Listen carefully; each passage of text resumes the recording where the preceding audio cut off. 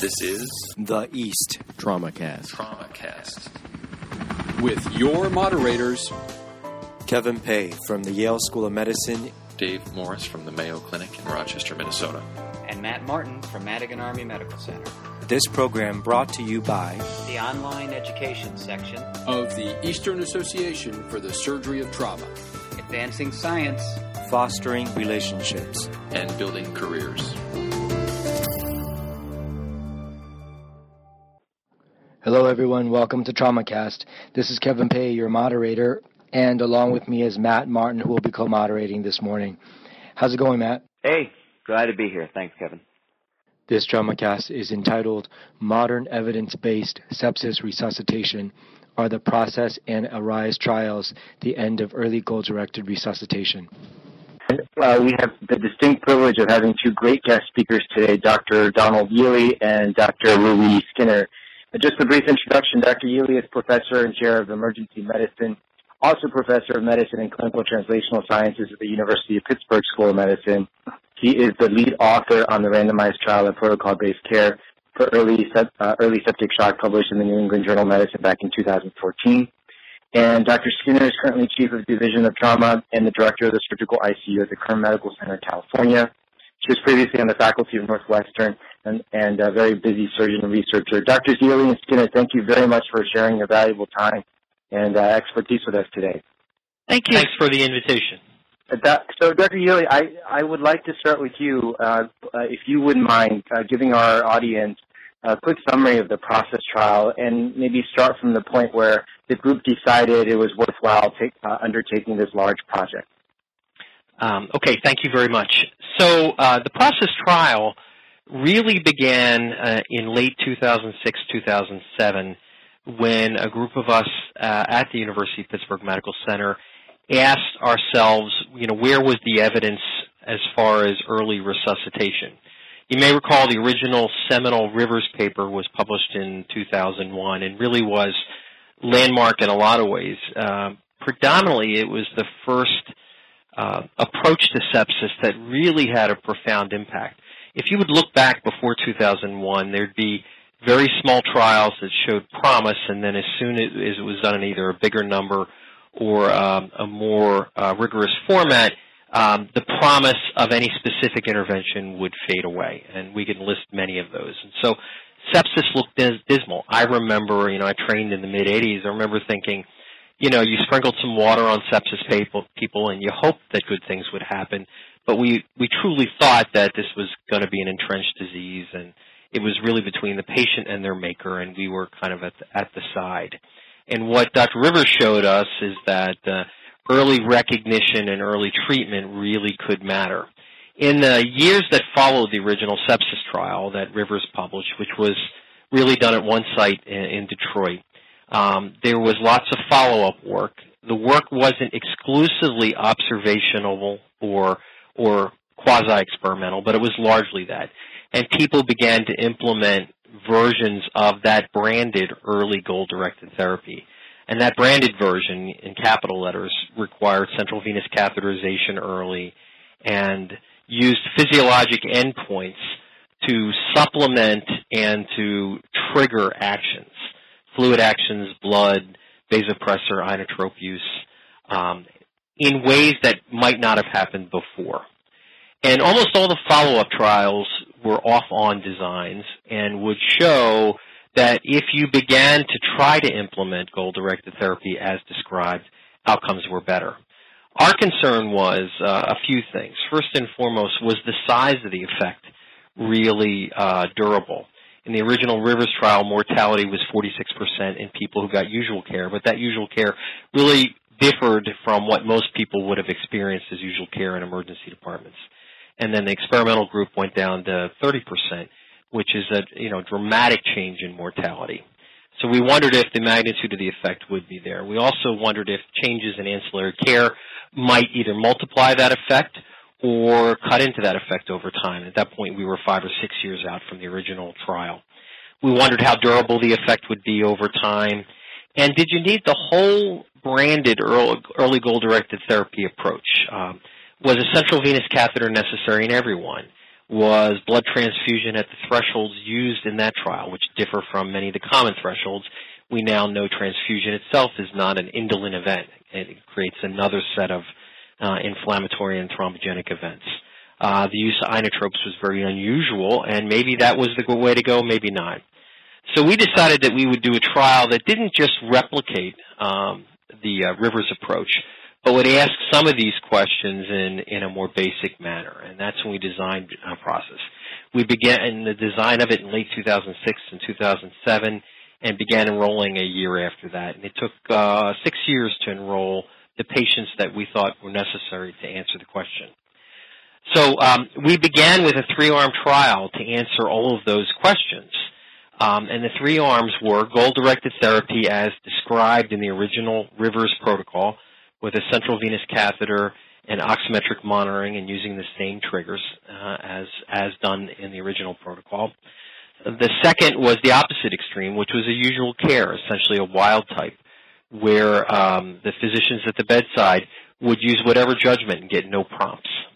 And the third arm, and this is what differs our trial from both the Australian and the British trials that came out after ours, is we had a protocolized arm, but used a very simple protocol. It didn't require a central venous catheter or arterial monitoring. And it really just was a simple protocol that prompted the bedside physicians to give fluids earlier in greater volumes than they might have done otherwise, using very simple clinical prompts at the bedside, and then move on to vasopressors if things hadn't improved quickly. So kind of you could look at it as a structured control or just a different experimental arm. Right before we began our trial, there was a large NIH conference about what's the best control arm. Is it wild type, which is how things happen in the outside world, or is it the best simple care that could be delivered? The end result of that conference was they're both useful in different ways, and so we actually incorporated both into our trial. We thought initially that we used the Rivers low end of the mortality estimate, thinking that we would see roughly 30% mortality, and calculated that if we wanted to detect a difference that was even smaller than what he could see, believing that 6 or 7% would be equally important as a bigger effect. It's because it's such an awful disease. We thought we would need 1,945 patients, split equally across the 3 arms. We then began enrolling. We had sites come up gradually and some sites drop out, but enrolled at over 30 sites, disproportionately large academic medical centers because they had to have a research enterprise. And at the end of the trial, first off, we were able to curtail the sample size. We didn't really stop the trial early in that our overall mortality rate was 20%, and that's way lower than the 30%. And from a mathematic perspective, if your main outcome is the absolute mortality that happened in hospital, and that's what we chose, that's exactly what Rivers had chosen, the further you get from 50% mortality, you actually need fewer subjects. And so we wouldn't expose people to a randomization scheme when we had enough to detect the exact amount of difference that we had asked for at the beginning of the trial. So nothing about the endpoints changed. We just, the observed response rate allowed us to. I wouldn't call this an adaptive design, but I would call it responsive to the current data. And so one of the big misconceptions is that the trial stopped early and didn't fulfill. It fulfilled exactly what it had said in the initial filings, not only with the IRB, but with the NIH, that we would be able to detect at least a minimum difference of 6 to 7%. And what we found is that the 3 different treatment approaches resulted in 3 different strategies or characteristics of resuscitation. All 3 were early, though. We did not test delayed resuscitation. Everybody was enrolled in the emergency department, so there's no other forms of sepsis in there. And they all were enrolled early. The groups got varying amounts of fluid, roughly 500 cc's difference amongst the 3 different groups. The simple protocol gets the most fluid, and it gets it earlier because it's simple to deliver. And the goal-directed therapy group got kind of in between, but eventually catches up because it requires insertion of a catheter in all subjects.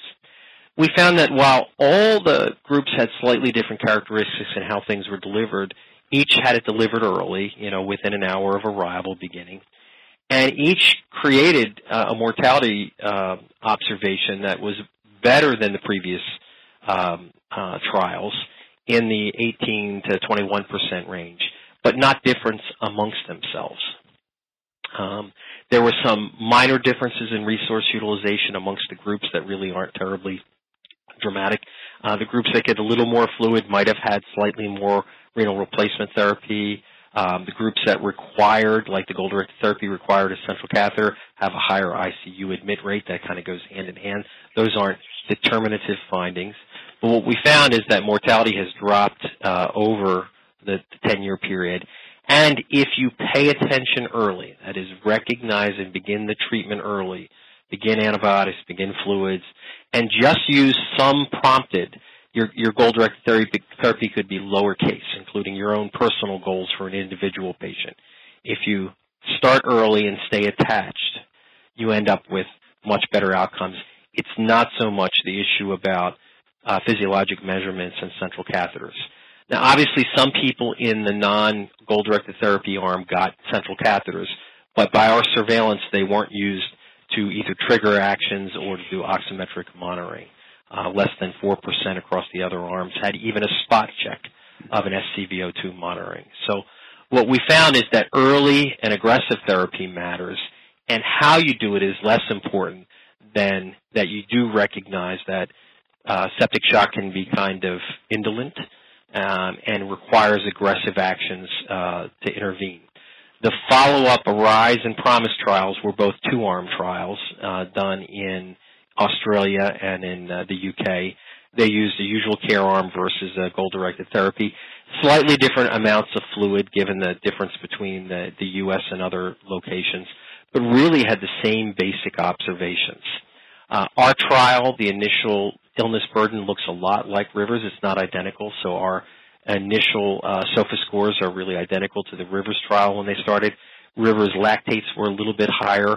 We actually analyzed the patient groups by highest SOFA scores, highest lactates also, looked at the upper third of each, the really sickest of the sick, and it still didn't matter. As long as you used an aggressive approach, there was no difference amongst the arms.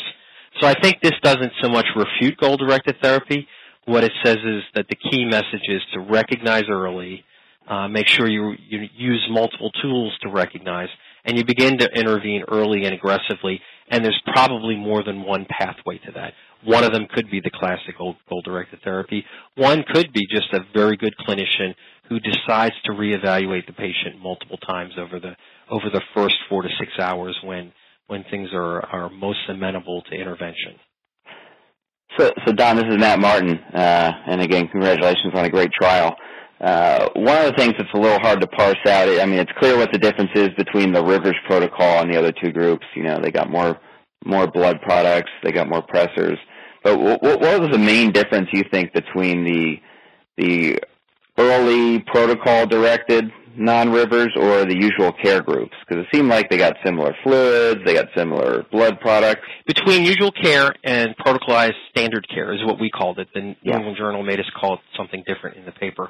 The people in the protocolized standard group got more fluid than the usual care group in the first 6 hours. That's the greatest difference between the two. Rivers actually falls in between that if you look at the tables. And different from that, they also get it quicker. So the velocity of it, because it's a very simple protocol, it says, give this fluid right away, as opposed to an individual physician having to do that. Remember, in our design, the bedside treating physician did all the usual care, but in the two other arms, there was a team that came to the bedside. And that we did that for two reasons, to make sure there wouldn't be contamination between the experimental arms and usual care, and to make sure that the protocols would be followed. So that's one big difference there, is the velocity of it. And if you look at some of the curves, while the fluids come closer together, they're still way different between the PSC group and usual care. Neither of the non-Rivers branded goal-directed therapy use much pressor or much blood. And our experiences are very much like almost every other trial outside of the original Rivers trial. The pattern of use in the Rivers arm is very much like the pattern of use, although the absolute numbers differ, and the non-use. So it suggests that perhaps the blood threshold as defined may not be as important as we once thought. Thank you. So, Ruby, for surgeons looking at these studies that were largely performed in the emergency department and with some surgical patients being excluded, how do we as surgeons embrace the concepts of early directed therapy, however you interpret it, and how have you incorporated it into your practice? Well, that's a good question, and I also want to congratulate Don for his work. It's a pleasure to be here today. I think as surgeons, we tend to be aggressive.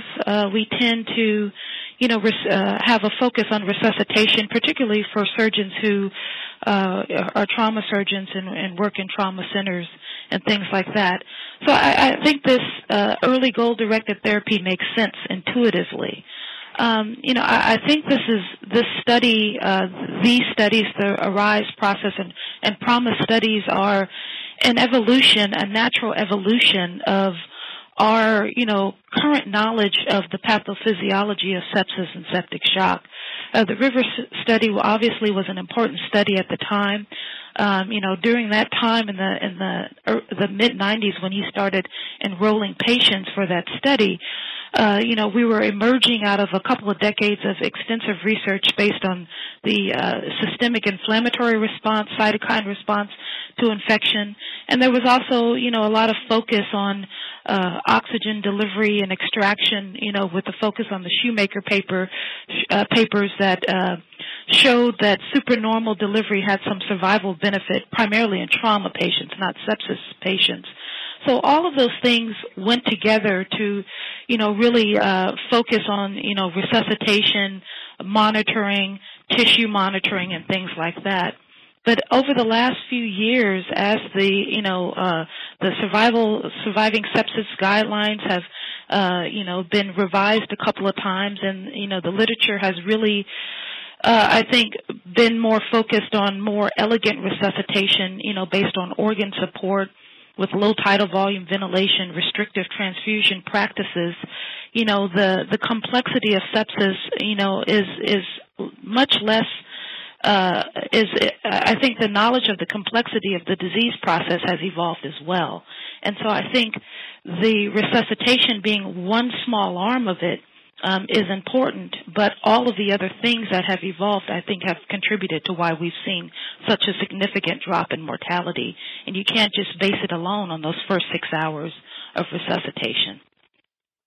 That's a great, actually, segue to my next question Sure. for both of you. So, Don, I wondered, even in Rivers' original study, in the intervention arm, the mortality was 30%. And I remember back then, we were actually all shocked how low it can go. And so now you've pushed it in your study. Your values are down to mortality of 18 to 20%. And my question is, have we gone as low as we can get with mortality, and how do we push that envelope further? Well, I sure hope we haven't gone as low as we can. I can't predict the future. A mortality of 18 to 20% for this disease as someone enters the emergency department would place it near the top still of anything that I see. I mean, major vessel CVA and gunshot wound to the head are about the things that compete with this. Even acute myocardial infarction is not in the hemisphere of 18% in-hospital mortality. So this is lots of improvement. I suspect, as we've all noted, it's because of many things that we do better than we did before. It's not any one singular thing. Perhaps if we could identify even earlier interventions that would matter. About 3/4 of people who ended up being diagnosed with sepsis gain their portal of entry through the emergency department. And about 2/3 to 3/4 of the people who gain entry to the emergency department who eventually end up having sepsis came from the field. They were brought in by EMS providers. What if we could identify even sooner? Maybe even a smaller intervention could have a more profound impact if applied before the cascade has had a chance to even run amok for an additional hour or two. If you think about it, we screen for acute myocardial infarction, particularly ST segment elevation in the field, not because we're going to do catheterizations in the field, but to get things moving. And should we be screening and perhaps intervening even in the field? The challenge with that is, how do you identify sepsis? There's not an EKG for sepsis that tells us, it's here, it's not here. There are the extremes of cases we can pick up, but how would we pick those up? And what's the right intervention in the field? Because you'll have some misclassification given the environment. That's one. I think the other opportunity is the timing and interplay between resuscitation, antibiotics, and vasopressor support. We know that early matters in all those, but do we know really what the exact amounts are? I can tell you the average amounts across all the trials of fluid they got in the first 6 hours and how much they get in the first 3 days, but have we optimized that? Is there an opportunity to fine-tune it even more? Is it really open to spigot, or is there really a different approach for this that could even further drive down mortality and morbidity? Don, what are your thoughts about tools like ultrasound, bedside ultrasound? You know, when you say usual care these days, does that involve the use of ultrasound to look at IVC diameter to guide resuscitation? Looking at cardiac function, to get a better sense of resuscitation. What are your thoughts about that? I think from the data that we have available right now, anything that gets a clinician to the bedside for repeat assessment is likely to be a good thing. How much they differ amongst different opportunities, I can't tell you yet. We just don't know enough. Mm-hmm. I think the key difference was making sure that we recognize the simple fact that it's easy to underestimate either the initial presence or the response to therapies. And if you use more than one tool, you're less likely to get fooled. So ultrasound is one tool, passive leg lift is another tool, repeat physical exam is another tool, repeat lactate, SCVO2 or central venous pressure. Each one is flawed, but each one, when used in combination with something else, you're going to less likely have those holes in the Swiss cheese line up and someone be under-recognized and under-treated. So I think they're all potential. I wouldn't be able to tell you right now that one is dramatically better than the other, and that's what we saw in our trials, that the key was that people were engaged. Let me ask both of you, Ruby and Don, then how do you do your initial fluid resuscitation? The surviving sepsis, bundle now says 30 cc's per kilogram in the first 3 hours, which is a decent amount of fluid. Don, your data from process would seem to say a bedside clinician can just kind of wing it and judge how much to give. So are you guys using the 30 cc's per kilogram, or are you individualizing it, and how are you individualizing it? The original Rivers trial used a 20 to 30 cc bolus to define refractory shock. Somehow that has morphed into 30 cc's per kilo, but the actual trial said 20 to 30 cc's per kilogram, which means 20 is the minimum. And in that particular paper, they never reported what was the pre-randomization bolus. The other papers do. All you get in the original Rivers paper is what was the total fluid given. So you don't really know what the amount was. In the process trial, we simplified it after enrolling less than a quarter of the patients into make sure you give at least 1 liter. The idea was to pick off the low-hanging fruit. In other words, people who were really not that autonomically or vasomotor unstable. You don't want entering them into the trial. They can't benefit as much. So you asked, how do I do it? My own approach would be, absent contraindications, I'd probably use a liter or two up front in the first hour or two and then check the responses by either CVP or bedside assessments, passive leg lifts, my examination, serial lactates, some other measure, and then use incremental 500 cc's boluses. In those trials, you can always see what the average amount of fluid is, but you'll recognize there's wide variations around that. And that's why one size will never fit all. 30 cc's per kilo will be great for many people, maybe even most people, and it'll be horrible for a few. Sure.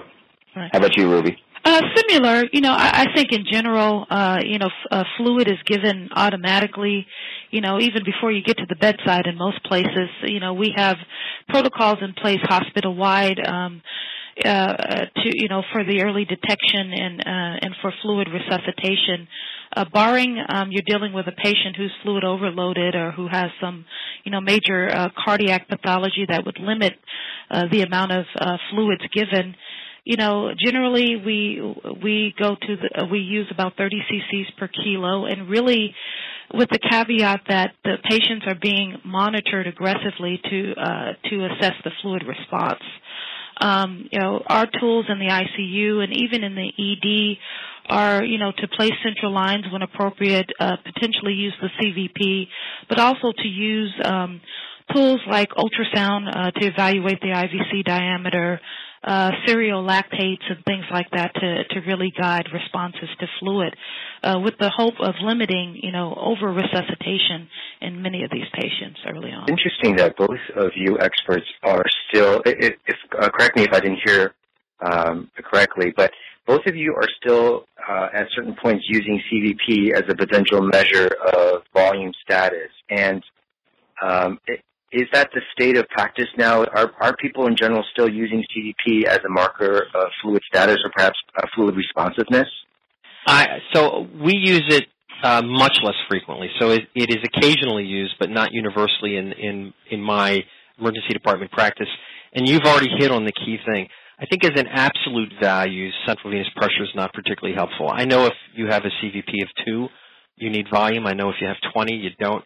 But in between, it does not answer the question that's at hand, and which is, will volume improve you? And so it's more a dynamic measurement. You're familiar with Paul Marrick's work on that.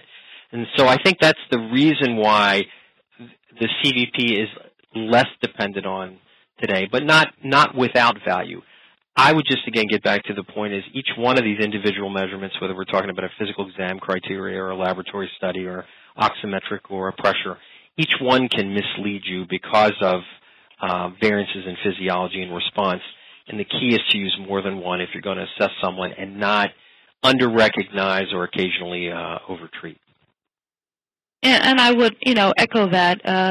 Certainly, I don't use CVP as much as I did when I was in training.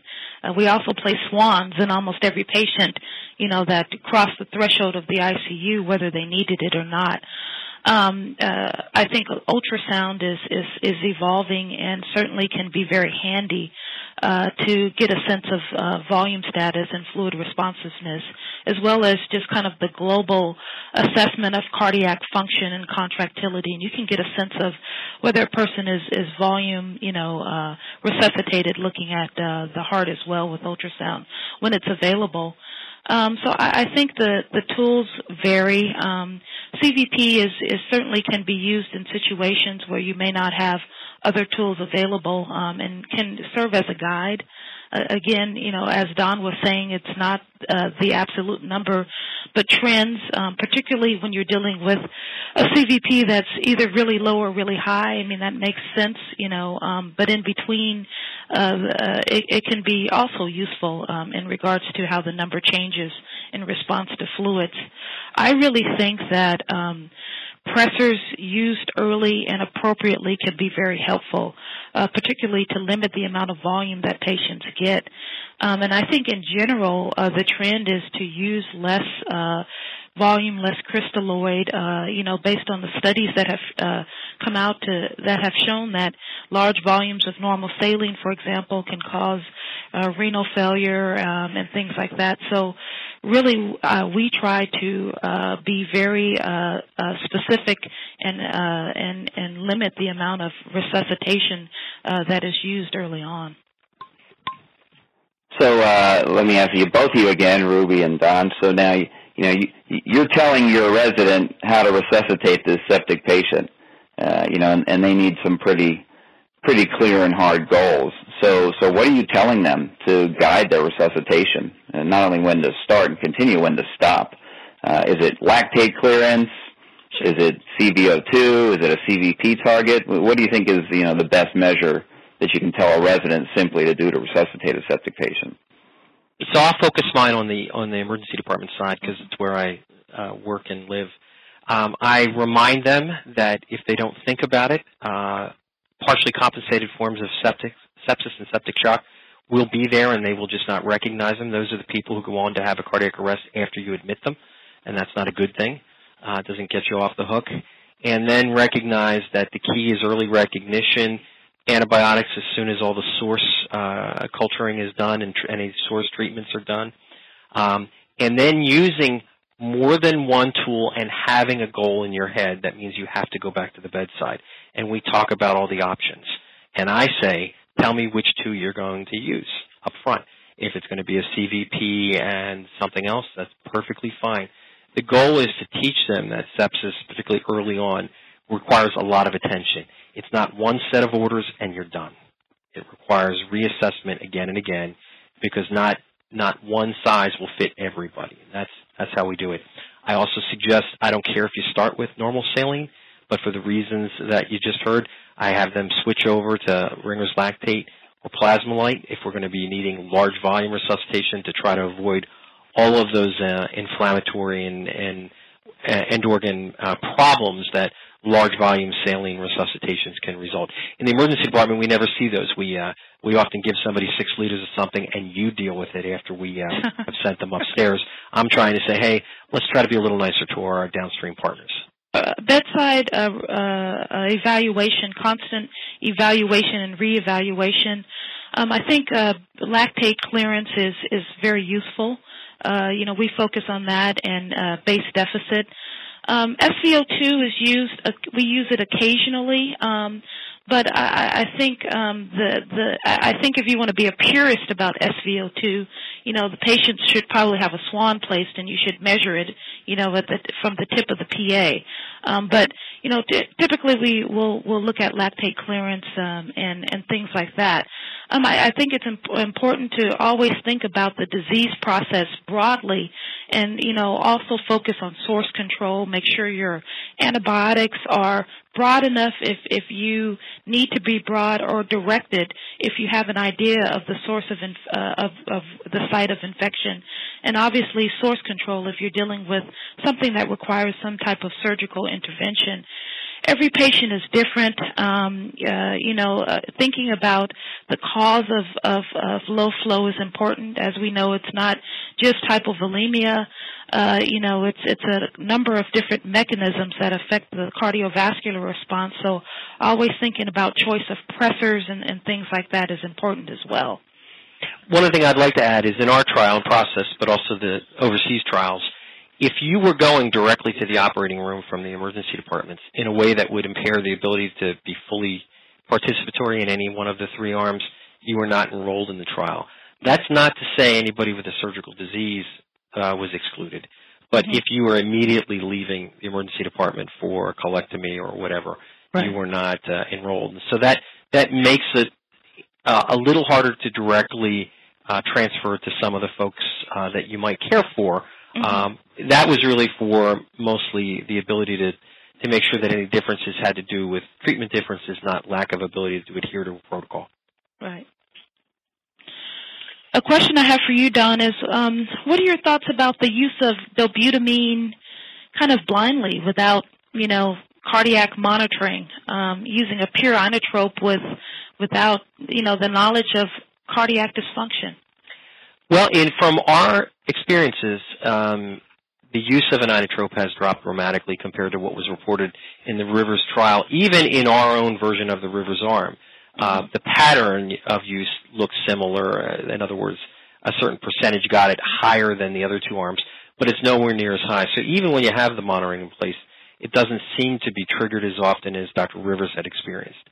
And in the other 2 arms, it was virtually non-existent for all the reasons you just noted, that people just did not choose to whip the heart, as it were, when they had no knowledge of actually what the underlying function is. And that seems to make sense to me, and it doesn't look like you pay a penalty for it. So that brings me to a question actually for both of you. Again, I have a resident who will ask, it seems like the national paradigm in the intensive care unit is to move away from, and I guess in the emergency department as well, is to move away from any form of invasive monitoring, be that an arterial line or a central line or, God forbid, a PA catheter. But how important is monitoring? Is there still a role in invasive monitoring in the initial 6-hour period, and certainly what happens after they leave the emergency department if they're in the intensive care unit for the remainder of the resuscitation? Maybe we'll start with Ruby. Sure. I think absolutely. I think the art of the PA catheter as far as placement and evaluation of the parameters has been lost, and it still appears on the exams, the board exams, critical care boards, and things like that. There is a role. I think we've become less invasive in general in medicine and in surgery. And, we do have tools that are very useful. Ultrasound, critical care ultrasound is evolving, if you will, and I think is being applied more and more. Certainly at our institution, the surgical intensivist, we've partnered with the medical intensivist to try to train the residents hospital-wide with the use of it. So I think that has its role, but it's not always applied, particularly in, a surgical patient, an open abdomen, an obese patient. You may not be able to get the views that you need. So we obviously have to have other tools available. I think arterial lines aren't really that invasive to me and can be very useful. Occasionally a patient may need a swan. We may need to answer a question. The swan may not have to stay in for days and days, but occasionally we want to, we'll have a patient that has a low flow state or a persistent acidosis, and the issue is this cardiac in nature? Or, does it have to do with volume? And we may not have that answer. And so I think we always have to have the ability to ramp up and use those invasive measures when needed. I share very similar views. And I think, trainees like declarative statements. They like do and don't do kind of things. And the problem is over time we recognize that nuance exists. And so I trained in the do phase, which is PA catheters, central venous catheters, arterial lines. And now we're in a phase where we recognize that perhaps many people can't benefit from them, but they have the same risks of the procedure as the person who can benefit from them. So the risk-reward changes. It's not homogeneous across a population. And I think it would be unwise to throw them out. Even in the process trial, half the people in the non-Rivers arm got a central catheter, not for monitoring, but at least for access. Mm-hmm. Some had arterial lines. We discouraged it, but didn't prevent it from happening.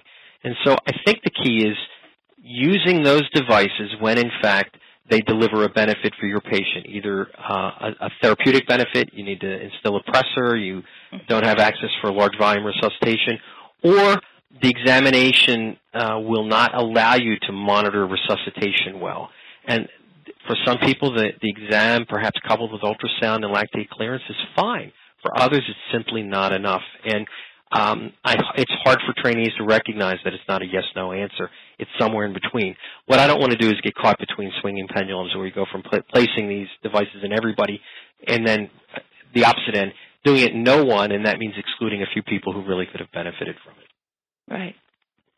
Unfortunately, just like anything, learning how to do procedures require volume and practice, and, we're not placing swans as much anymore, and, central lines, probably so, but, I don't know if trainees are getting the experience to be able to do some of these things on their own once they finish training. I think you're right. I think it'll be concentrated in a smaller number of hands. I think you're exactly right about that. Right. I wonder, after the initial resuscitation period where we've met these certain goals, mean arterial pressures and lactate clearance, whether or not you use CVP or SpVO2, what do the two of you use as a marker that your resuscitation is working? So in other words, what do you guys use as perfusion indices? And maybe, Don, you can start. Yeah, I'll start. So obviously the easiest to start with is some measurement of arterial pressure, whether it's mean arterial pressure, either directly measured or calculated, recognizing that in itself is an insufficient measure.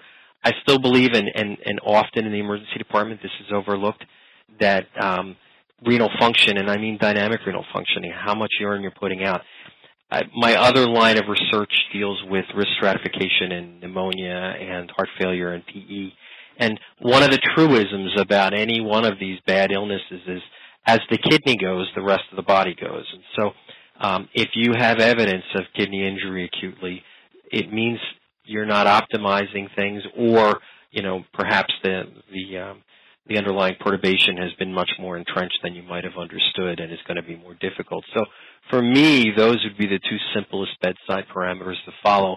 And in my world, people often fail to either rigorously watch the mean arterial pressure or watch the urine output after the first hour. It just kind of happens along. Obviously, high targets for the arterial pressure aren't needed. You've seen that trial where, trying to get above 60 to 65 doesn't really confer dramatic benefit in a large group of patients. It may in an individual, but at least being aware that you have a target for that as well as for ongoing urine output and creatinine. And I would say our approach is pretty similar. Looking at clearance of lactate and improvement in acidosis, are measures, and I think it's just judgment too. I mean, that's going to the bedside, looking at trends and maps and urine responses, urine output. All of those things together are useful to determine whether or not the resuscitation is appropriate. And that's generally what we do. And let me ask you both: what's the role of steroids in these patients' early resuscitation? How are you using them now for septic shock? Similar to following the surviving sepsis guidelines. Steroids it's interesting how that process has evolved. When you think back to the 90s, during the whole cytokine research era, steroids, at one point there were a couple trials where they were given in huge doses, grams, to try to limit the inflammatory response, and that didn't work. Patients had the immunologic effects caused infections and poor outcomes. And then it was thought that you should do a stim test and maybe give less of a dose, or and that could be of benefit. But I think the use of a steroid drip with refractory hypotension can be useful. Certainly I think we think about it during the early resuscitative period when you have a patient who's received a lot of fluids. You're, going to your second or third pressor, and, they're still not responding, and you think that at least you have antibiotics on board, or you think you've got source control underway. Then you've got to start thinking about, okay, well, what's going on hormonally with this patient? Are we dealing with adrenal insufficiency, and maybe we ought to start replacing steroids? So typically we'll just do a steroid drip, and those patients are usually on physiologic vasopressin as well, if you're down that tree of refractory hypotension. And I agree too. So I think the role nowadays, I'm old enough to have lived through a couple cycles of steroid euphoria and disappointment. We could have this conversation about spinal cord trauma and be the same conversation. Mm-hmm. So I think there's the subset that clearly, even in the very beginning, even when I see them in the emergency department, are at very high risk, if not obvious, adrenal insufficiency. Had been on long-term suppression and had some recent change or withdrawal. That's not really who we're talking about. You're asking more about what's this relative adrenal insufficiency that would otherwise be unsuspected. And I think that I would be uncomfortable beginning empiric steroids until I had clearly defined that there was volume and vasopressor resistant shock. And then at that point I might consider it. Now you're down to a tiny subset of the initial group that you were identifying that may be a possibility. And that's usually a few hours into the resuscitative phase. Don, operationally, from a study standpoint, these are very well controlled in the emergency resuscitation, but there's been a huge push from our emergency medicine colleagues to get the patient out of the emergency department as soon as possible. So could you speak to the audience about how is this operationally functional that you're able to keep your patients down there for that long? And then the second part of that question, and I'm hoping Ruby will chime in as well, is those of us who are on the inpatient side of things, how do we use this data? How do we implement this in our daily practice? So you have an interesting misconception about how process was run. We did not require the patient to be in the emergency department 0 to 6 hours. They had to be enrolled, but they could continue their care anywhere they went. Our belief was the drywall surrounding you didn't have much to do with your outcome. It was the behavior of the team caring for you that had more to do with it. And it's also why you had to have teams delivering the care in the two experimental arms so that adherence would continue whether it was in the emergency department or in the ICU. So ours was a combined ED-ICU trial. Some places all of the care happened in the ED because, in fact, that's the kinetics of getting a bed. But it was never clearly intended to be that. The Rivers trial, all the care happened in the emergency department by both plan but also by how Henry Ford Hospital functions, and that a wait of 6 to 12 hours for an ICU bed was just the way things were going to be. So it simply worked out that way. I think the key step, no matter where you're doing, is recognizing that whether it's exactly 6 hours or some other shorter duration, that you need to stay on top of this early on. And if there's going to be a handoff, whoever gets it has to continue the same type of assess and reassess and be aggressive kind of behavior. I don't think it's any different than that right now. And so we do try to get people to their destination unit as quick as possible, but it means that there has to be a seamless handoff between it. And it's why, this continuum between emergency care and critical care is becoming more and more linked. Probably across the country, one of the largest groups of critical care trainees are people coming out of base emergency medicine training, because at the end of the day, we do critical care whether you like it or not. Right.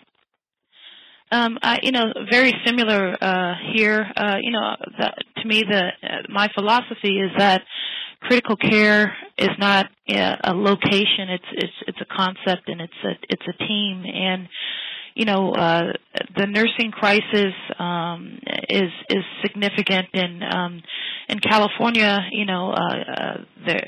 We have a large immigrant population here, and our ERs are overrun with patients, and our ability to ramp up and get these patients where they need to be is often limited.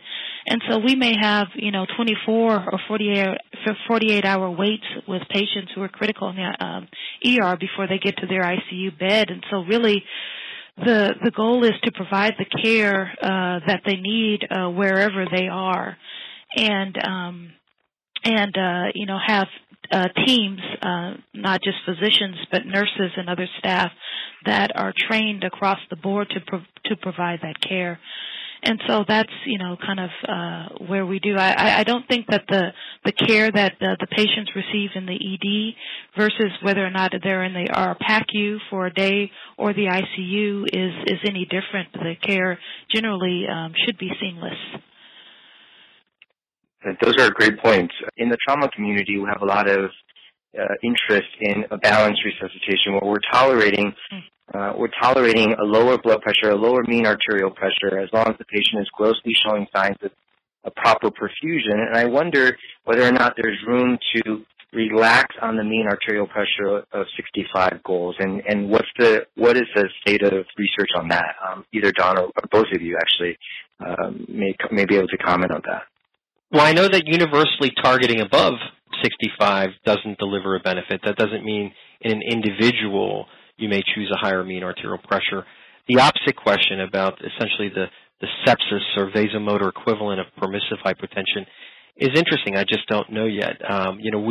We're still in the first 15 years of reapproaching sepsis in general, where it seemed to be just an awful cataclysmic and interacting kind of cascade. So I can't answer that right now. Perhaps even though we've driven mortality down, maybe fine-tuning with a little bit less fluid, a little bit more pressure is an option, or just different sets of targets. I just don't know yet. That would be another interesting downstream question. Right. I think the issue of permissive hypotension and trauma, really that initial study, the Parkland study, really was related to limiting ongoing blood loss in patients before surgical control was obtained. Those patients typically are young and pretty healthy. And so, a 18-year-old or a 22-year-old potentially can tolerate a systolic of 70, for an hour or so before control is obtained. Relating that to the pathophysiology of sepsis and tissue perfusion, I think is a bit difficult, but I do agree that balanced resuscitation, has improved significantly.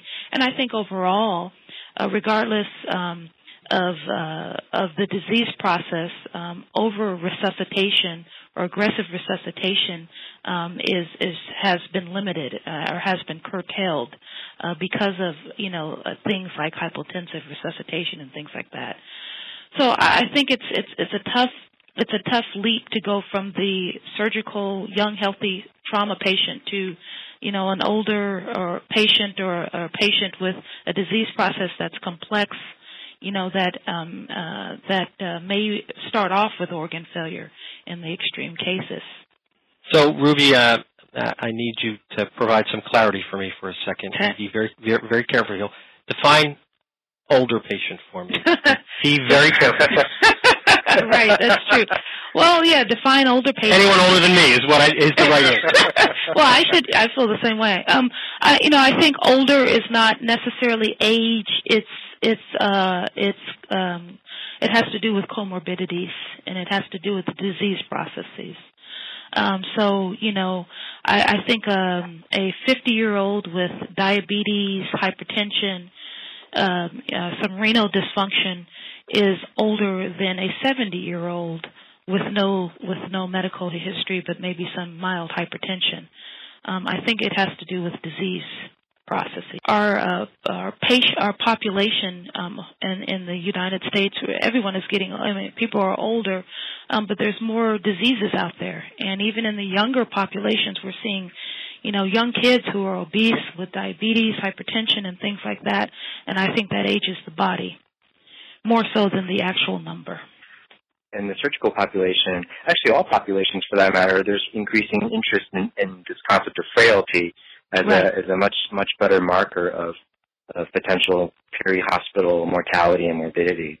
Right. Yeah, we are looking here at our institution about doing a frailty assessment on virtually all admissions because, if you don't assess the background frailty, it's easy to knock a lot of dominoes down that are either surgical or intensive care related that in the long run maybe aren't all that beneficial, that people can't really, because of the underlying frailty, can't really tolerate what you're planning for them. That's a great point. Point. I was hoping to end by asking both of you two questions. And maybe I'll start with Ruby and then end with Don. Ruby, the first question is, how has process changed your practice? And the second question is, what take-home message do you have for our listeners? I think the process trial has confirmed to me that sepsis and septic shock is a complex disease process, and early resuscitation and monitoring and having the physician and healthcare providers at the bedside is important. That certainly has not changed and will not change. But the accumulation of data and our broad approach to these patients in regards to early antibiotics, de-escalation of antibiotic therapy, low tidal volume ventilation, a number of things that we do that have changed over the years has contributed significantly to improved outcomes. And I think the outcomes can even get better with time as the knowledge of this disease process continues to evolve. And a take-home message? I think the take-home message is that medicine obviously is changing. We have many types of healthcare providers that can participate in the care of patients, based on protocols and guidelines. I think in regards to sepsis and septic shock, we still can make huge leaps in regards to outcomes. But what we've seen over the last 2 decades is significant in regards to improvements in mortality. And that Rivers paper still, I think, has withstood the test of time. Early aggressive resuscitation is the way to get the patients where they need to be and to get the process started. But we can still make improvements in monitoring. The use of invasive monitoring, I think, is going to continue to go away, but our use of other tools like ultrasound and other non-invasive tools to assess cardiac function will be able to guide us even further. And hopefully all of these things will not only improve our training, but will impact outcomes in the future. Thank you, Ruby. And Don, same questions for you. How, even though I know you're the lead author, how has the results of the process trial changed your practice? And please, a take-home message for our audience. So at the beginning of the trial, I thought there was equipoise amongst the different approaches to resuscitation. I did not know that one was better than the other. And what the trial convinced me is that, in fact, that remains true, that early interventions are the key, not so much how you do it. I didn't know beforehand. I didn't have a dog in the fight, as it were, about one specific type. And the trial confirmed that, and then the follow-up 2 trials really coming. It's amazing. We had harmonized the outcome measurements, but the trials were all independent. And the data look for 3 different trials in 3 way different parts of the world look amazingly similar. So I think it suggests that the observations are valid. What's the take-home message? In the emergency department, which is where my activity is, look early and often. Recognize if you don't do that, you're going to under-recognize. And do the simple steps that matter. And that's source control, antibiotics, volume and pressure, find some targets, and look again and again. It's just as simple as what we do in the first 4 to 6 hours can either open up possibilities for our ICU partners downstream and ultimately our patients, or can shut them off. If we ignore organ dysfunction and hypoperfusion, we actually can limit the opportunities downstream. Thank you for those great comments. I want to thank Dr. Donald Yealy and Dr. Ruby Skinner for taking time out of their very, very busy schedules and sharing such an engaged and informative TraumaCast with us. So thank you all. Thank you both for participating. Thank you. All right, thanks. And thank you all for listening. And that wraps up another edition of TraumaCast, brought to you by the East Online Education Section, the Eastern Association for the Surgery of Trauma. You can check out all the great educational and career development resources available on the East website at www.east.org. And make sure you subscribe to the TraumaCast series so you don't miss any of our exciting upcoming programs and interviews. So if you're searching for cutting-edge science and research, professional education, networking and building relationships, and career development, remember that all you need to do is look to the East.